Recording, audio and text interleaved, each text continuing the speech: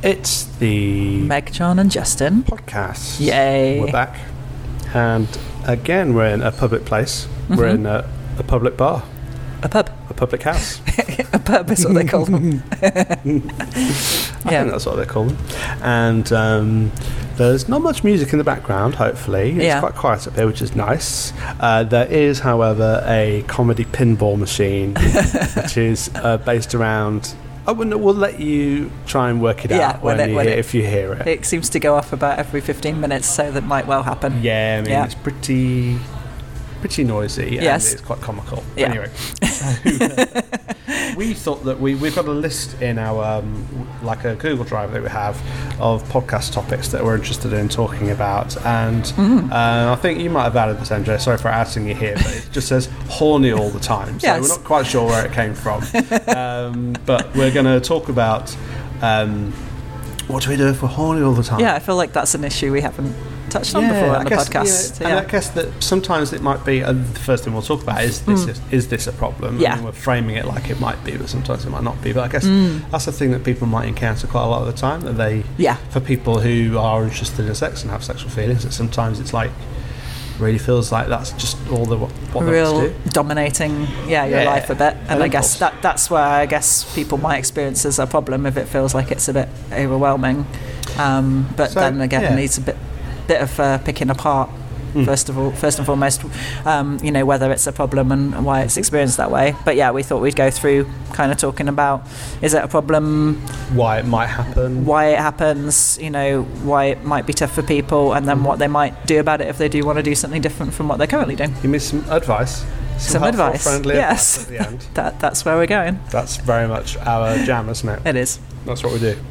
Yes. So I'm going to try and have a sip of beer while you say the next thing. I was just going to have a sip of beer at the same time. Right, okay, from now on we'll alternate on that one. So, is it a problem?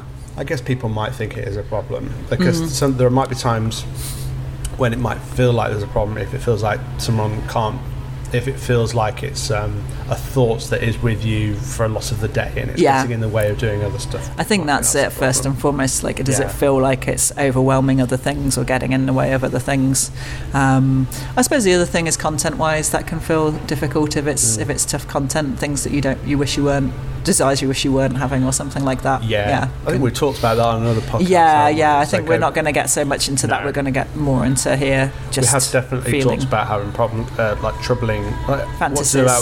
Fantasies that you might be struggling with. Which we also touch on in our Erotic Fantasies zine as well, which might be a good one to look at if you're interested in this topic. Available now for £2.50 via our website. Certainly is. johnandjustin.com. Yeah. So here we'll just talk about but I think it's worth unpacking why it's tough to check.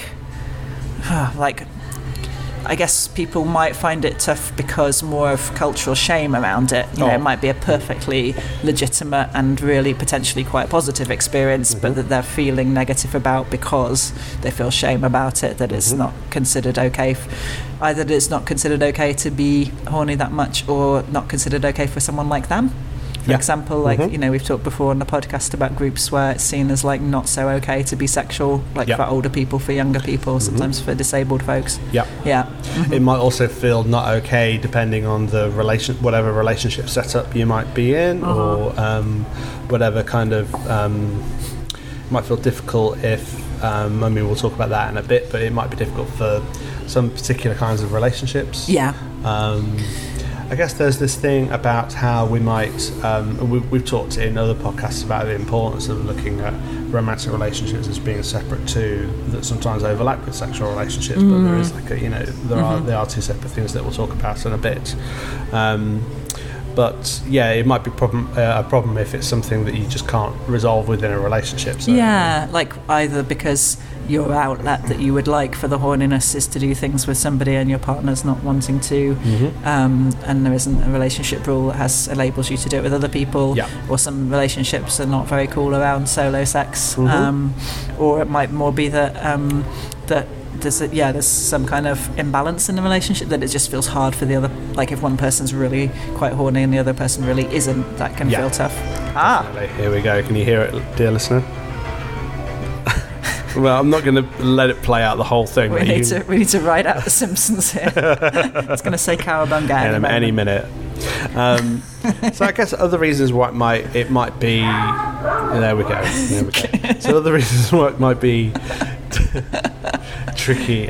Sometimes I guess people might be having people might be okay being horny all the time, but there might be times where they feel it might be inappropriate for them to be feeling quite that horny, because it might put them in an uncomfortable position if they were feeling particularly horny at a particular time in a particular place, for example at work or around family, or I guess out in public, or even with a erotic partner where it's like there's an imbalance in the horniness makes it very kind of intense and quick, whereas the other person prefers slower or less intense. That can create an imbalance as well.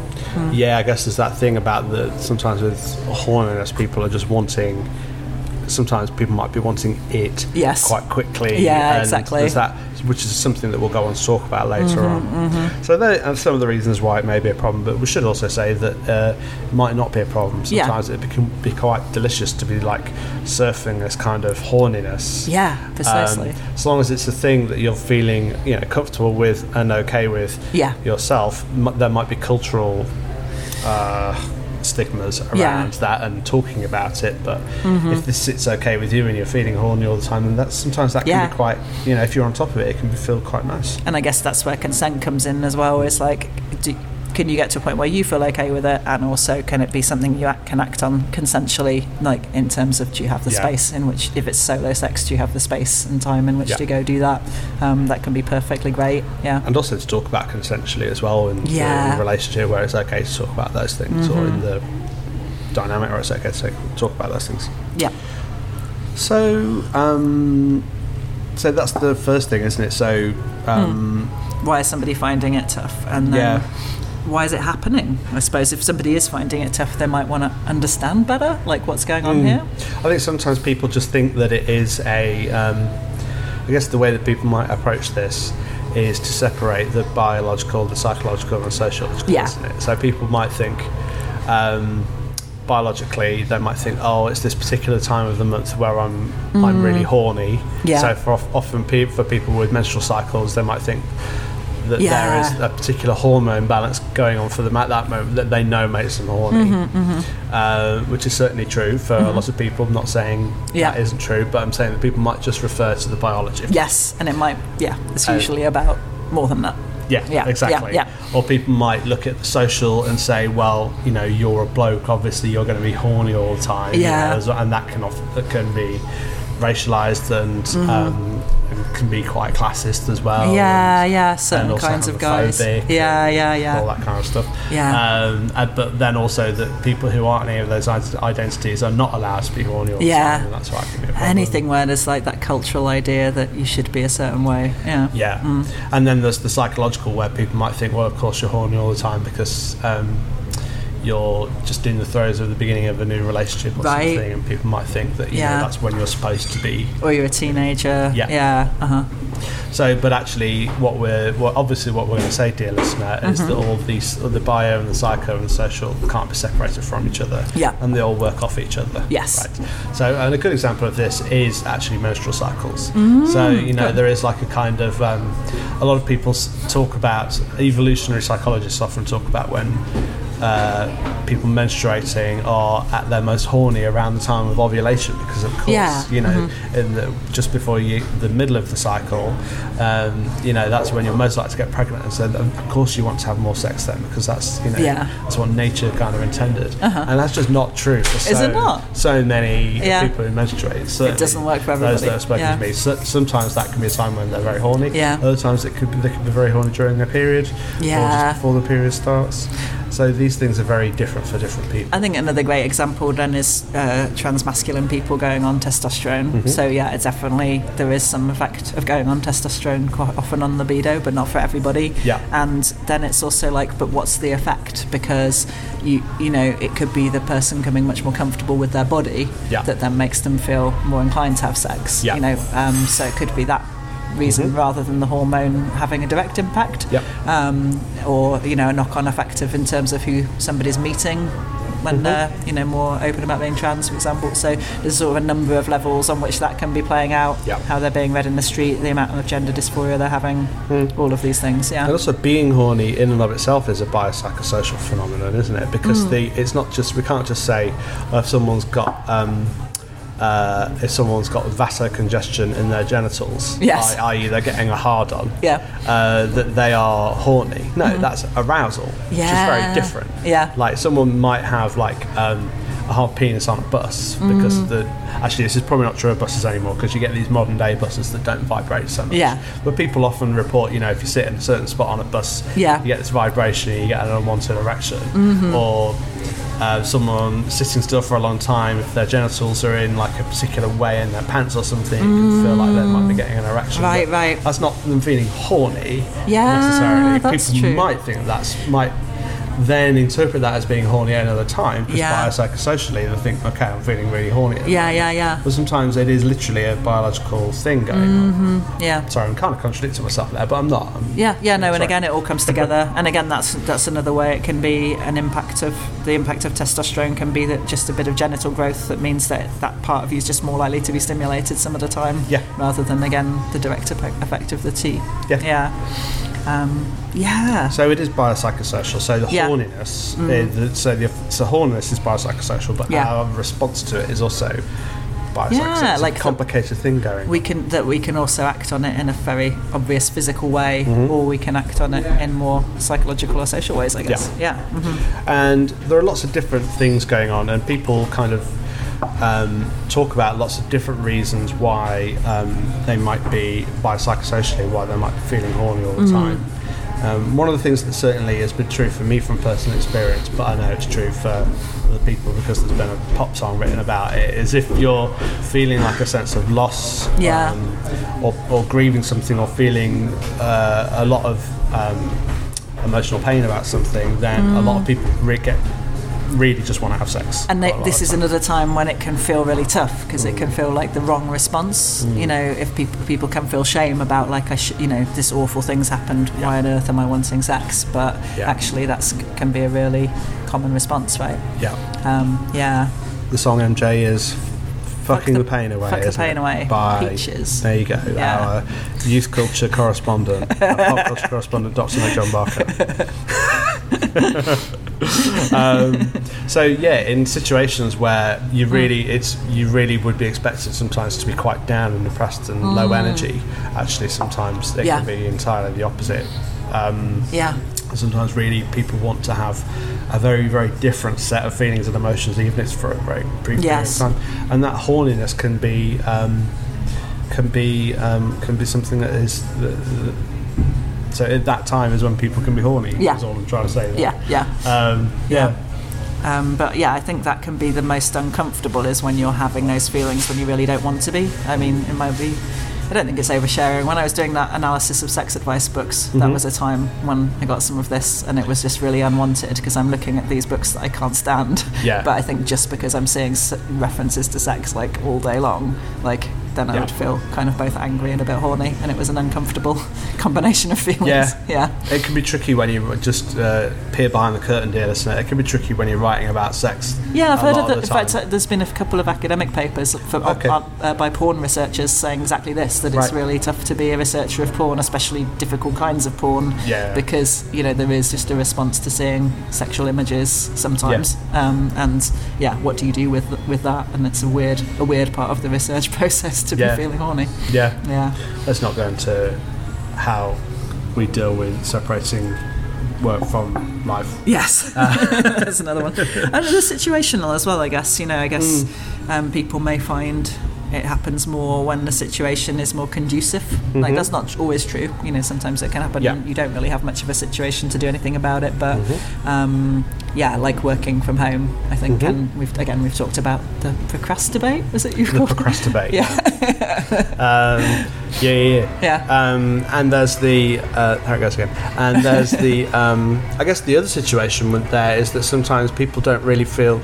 Often people might feel too stressed to be horny if they have like a a stressful day-to-day life, either through work or home stressors, homework stressors. Cowabunga to that. Cowabunga. And so sometimes like holidays or time off can be a time where people kind of might welcome quite horny feelings, because they've created a situation where that's more likely to happen. They've facilitated it. Right, and there's a sort of flip side. I guess there's a flip episode that we could be doing on, wishing that you were more horny. Yeah. And that can often be when you just don't have the setup or the life situation, so you're out the door really early and you don't get back till really late and you're working really hard and there just isn't any space for it. I don't understand how, for so many people who have such limited capacity for various different reasons, it's amazing to me that some people might even contemplate having sex. Yes. The amount of just... sorry, we're going into another podcast. I think we should do that. I think we need to do the other one. But sometimes you do need to really be able to just decompress a bit and give it space and time. But we're not talking about that podcast. We're talking about what happens if you are really horny all the time. It could also be a response to stress, I suppose, as well. Yeah. Couldn't it? That, I guess, just like it can be something. If I suppose it's a thing about you might know more about this than I do, but I suppose if we're feeling quite stressed, sometimes we might want to just have any other thoughts in our brain other than the thing that is kind of hanging over us. Well, it can be very soothing. I think we're not straying into talking about sex addiction, which is a really complicated and like should we even have a thing? Again, I think we've talked about that. We have. But yes, I think there is something about how like sex and orgasms can be super soothing. So and maybe that relates to what you were saying about bereavement and loss as well. Or being really stressed, is that it can be super relieving to just go to that soothing place for a while. And fantasies as well, like escaping into fantasy or escaping into the physical sensations, or both. For a while, it's really understandable. And again, not necessarily a problem unless you're feeling like, wow, this is really getting in the way here, or it's stopping me from addressing the actual problem.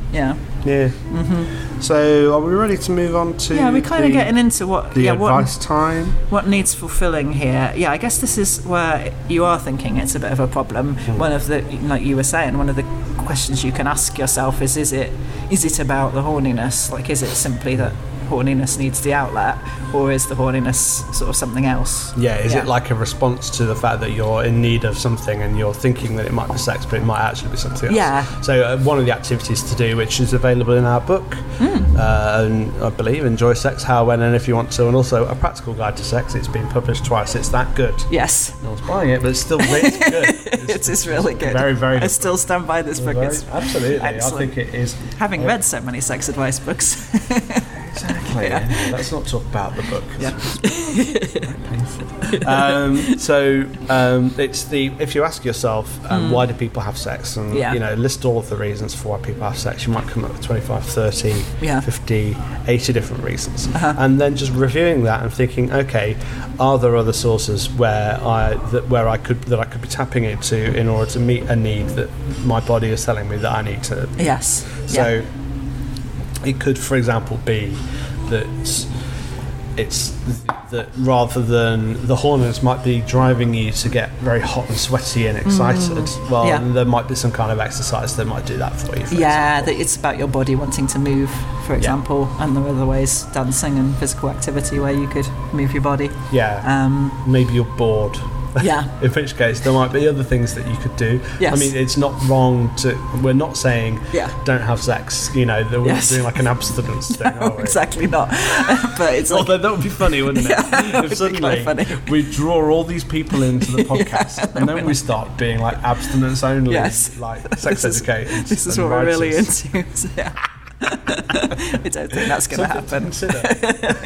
Just flip it. I think it depends on how much, is the money in it, and I'll definitely consider it.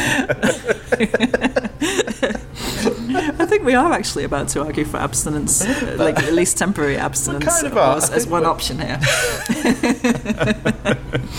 But there are lots of the simple thing we're saying here is that there are lots of reasons why people have sex. It might be worth exploring some of them. Well, again, if it's sort of a soothing, is it like this is feeling soothing for you or distracting? There may be other forms of soothing and distracting that you could mix up in there. You don't need to take out like sex or solo sex or together sex as one of them. Exactly. But like, what about trying some other ways to be kind to yourself or to soothe yourself?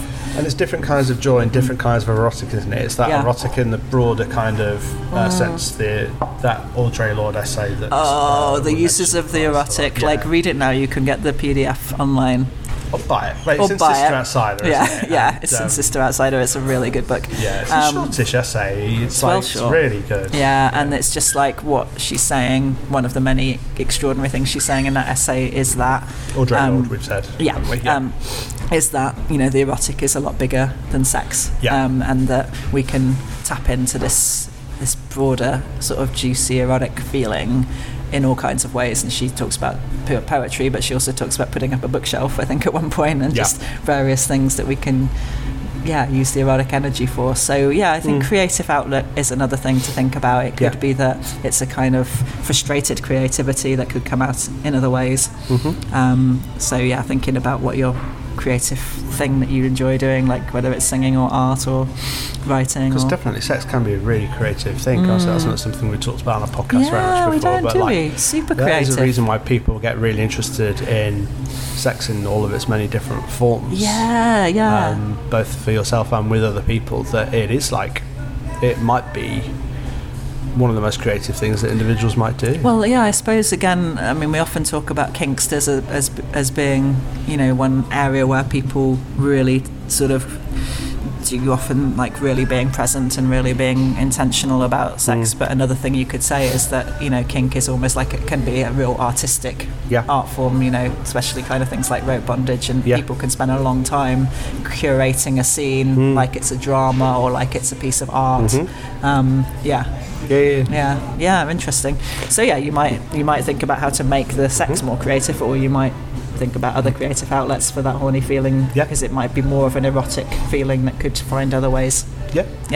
I must say I'm beginning to struggle to read your handwriting at this point. I know you said we were rushing. Could it be that you need a different kind of release? Like if you're feeling like, oh God, I really need that release of orgasm, you were saying actually sometimes that can be because you want another kind of release. You might want to cry or something, or get really angry and yell, or laugh. Yeah. Sometimes the I don't want to reveal too much here, but certainly sometimes when I've been to a really incredible gig, like a rock gig, one of my favourite bands is called Girl Band.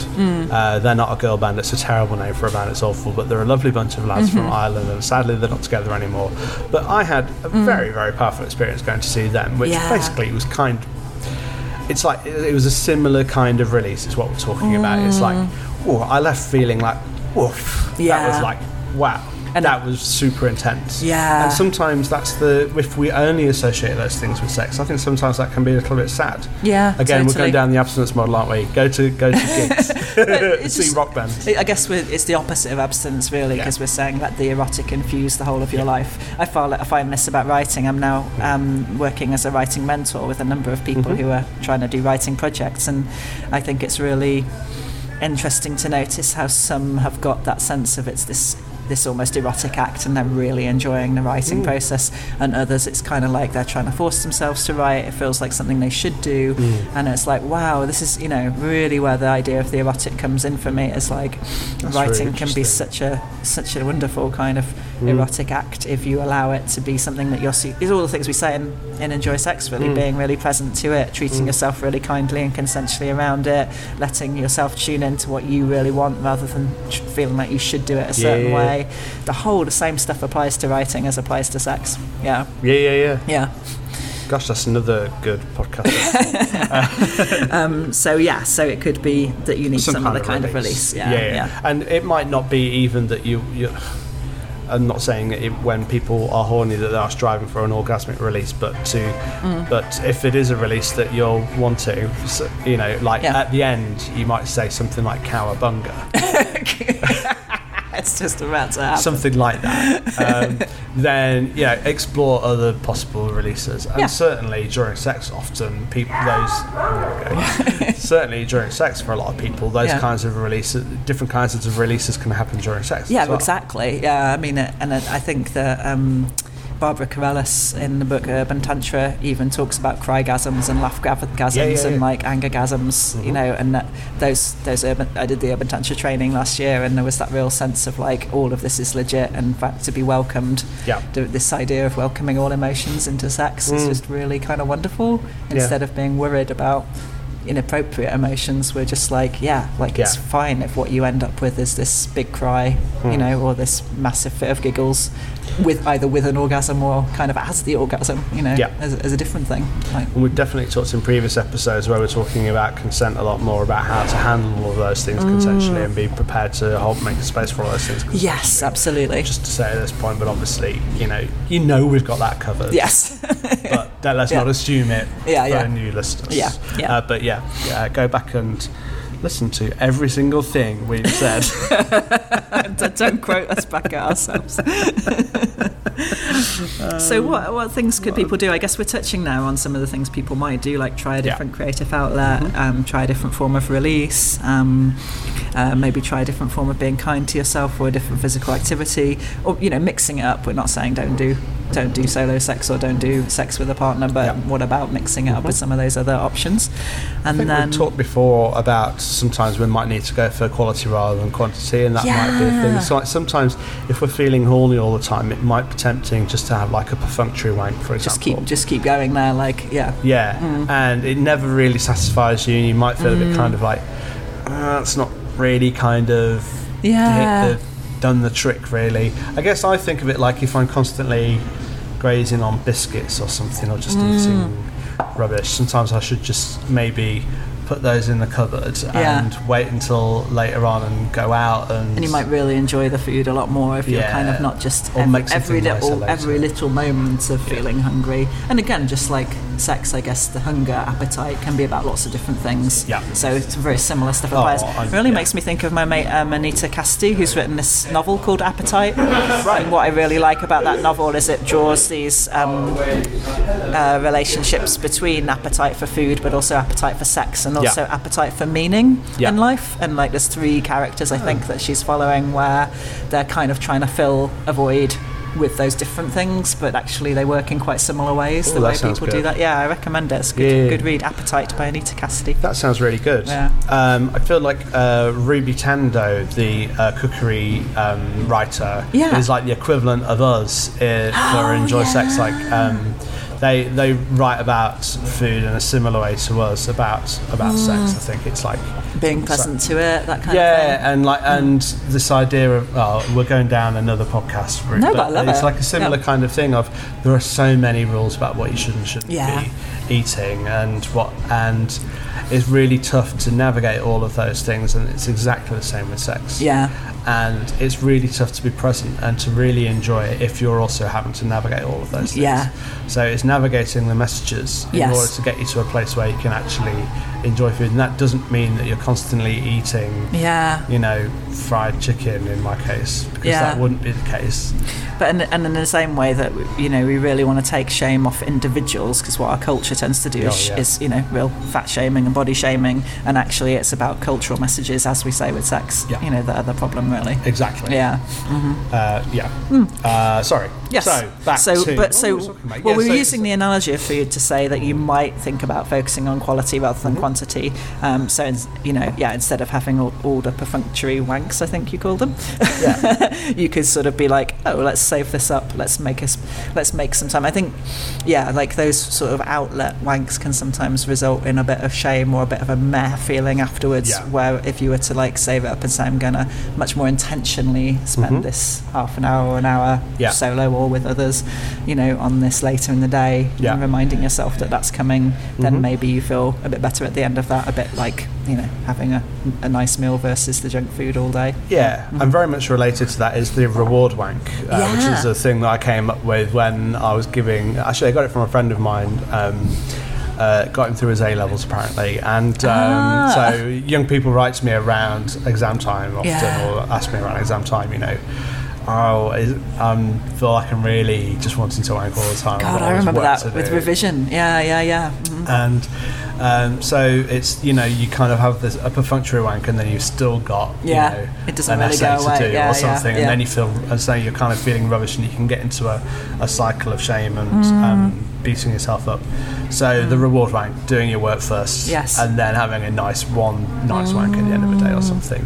And can you, again, related to another concept that I'll let you talk about because you know about it, but this idea of in between, can you like surf that urge to, can you like almost like get on top of the wave? And well, this is the mindfulness or Buddhist kind of approach to craving, I guess, which is like our tendency is to just grasp or hurl away.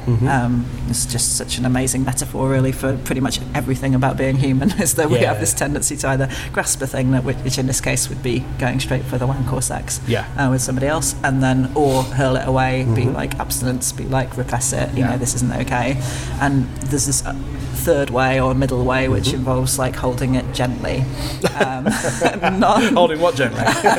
Good question.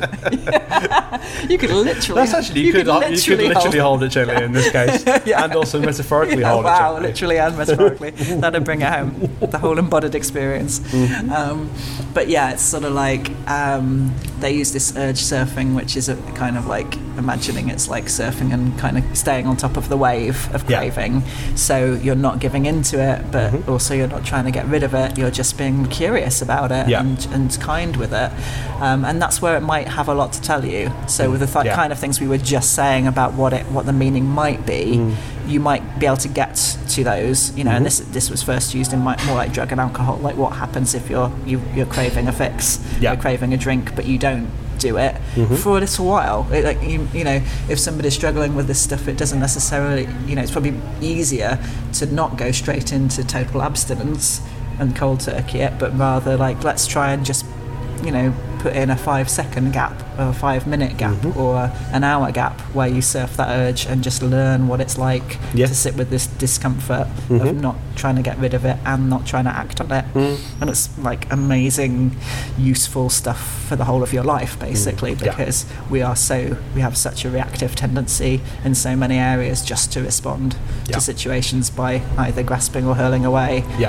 So the more we can learn to urge surf, the better. This is not coming from a place of feeling like I'm good at it in any way, shape or form. We'll struggle with it, don't we? It's really hard. It is the mindfulness thing, isn't it? One of my favourite songs is by one of my favourite artists, Martin Creek, called Thinking Not Thinking. Yes. And there's one call for thinking and one call for not thinking, and it's a brilliant song. And the video features the largest breed of dog and the smallest breed of dog, and they're kind of running around on stage. It's really cute. It's so cute. But you can't just think or not think. We're always in a place of in between. So if we were to like be meditating on something, we can notice that we're thinking, and then just gently be like, okay, I'm not going to throw this away and be like, oh, sod it, I can't do this. Yes, I'm a terrible meditator. Or then be like, no, I'm definitely going to do this.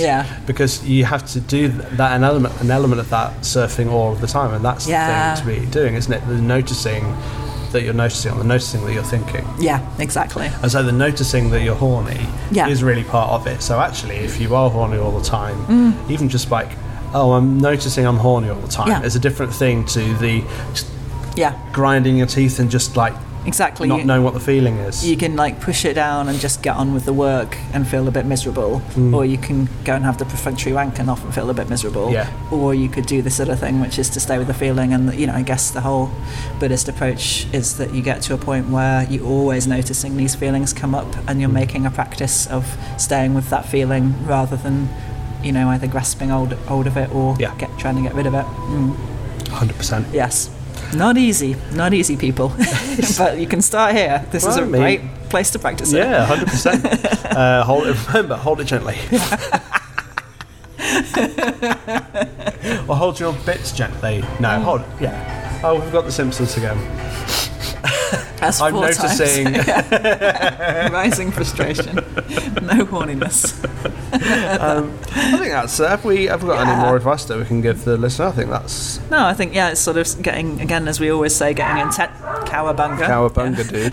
That's, getting intentional about it, getting present with it, recognising that it means different people for different things for different people at different times. Turn towards it and be curious. Yeah. And kind to yourself, dear listener. If we could all just do that, please, that'd be really nice. Yeah, and then maybe to others, and then maybe we wouldn't be in this fix. But it starts with, holding it gently. Hold.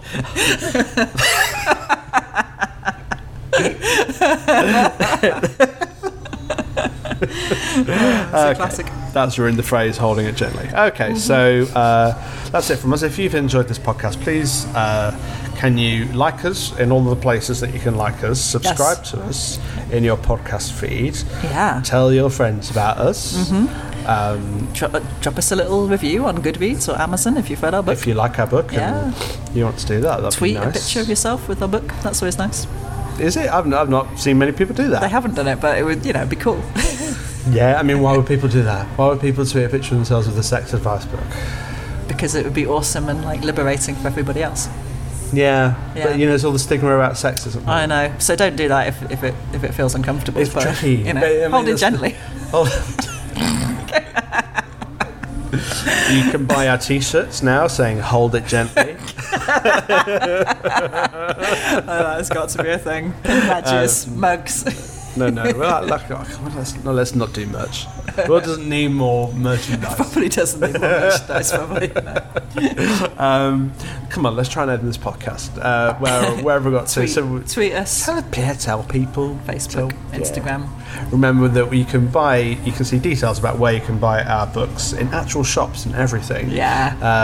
And where you can download our zines at our website, megjohnandjustin.com. And all of our socials are Meg, John, Justin, aren't they? They are. You couldn't fit the and in. Yeah. And with that, and send us any questions or things you want us to ramble about in the pub, and we'll do it. Yeah. Just even if it's like, could you chat a bit about this? Yeah, we're up for it. Yeah. One thing we've not talked about actually in this episode is the hangover horn, which is an important thing. I don't think it applies to this because you're not horny all the time when you get the hangover horn. It's a specific horn. We could do a whole thing about the hangover horn. Okay, I'm on it. I mean, yes. Yeah, I mean, it's probably biopsychosocial, isn't it? You probably just have to hold it gently. So with that, until next time. Bye. Bye.